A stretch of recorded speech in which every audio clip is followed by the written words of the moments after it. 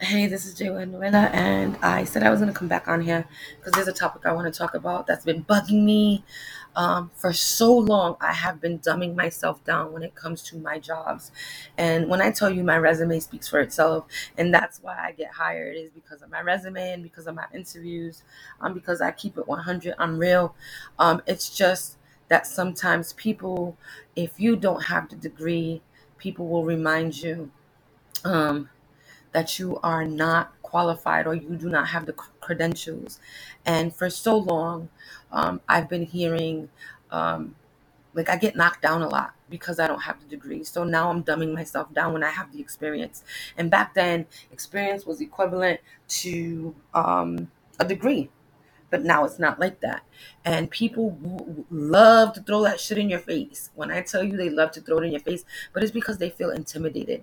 You know, I've even had some people talk to me like I'm dumb. So I have been dumbing myself down because the way I've been talked to, the way I've been treated. Um, but I'm not doing that anymore. It's time that we as women step up to be authentic and smart. If we're gonna be role models, right, for others, we have to be an authentic role model. And I say this all the time. If we're gonna be leaders, let's be authentic leaders. Um, because what is it? Why are we being fake? Why do we have to show the generation that's coming up that we have to be fake in order to succeed? Like, that's just stupid to me. We need to use the powers that we have, the abilities, that the gifts that we have, just to help others. And if you get intimidated because I'm showing you the real me, I'm showing the experience, because people gravitate or flock to me because I can literally get through to people, then that has nothing to do with me. If you are intimidated because I get my work done quick, or if you get intimidated because people love me outside, that has nothing to do with me.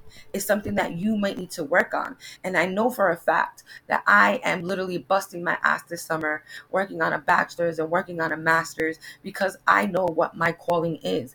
And it's crazy because I literally went out.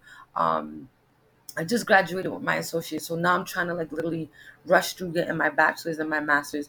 But in between, I was getting certificates here and there, to help me better educate myself, but that still wasn't good enough.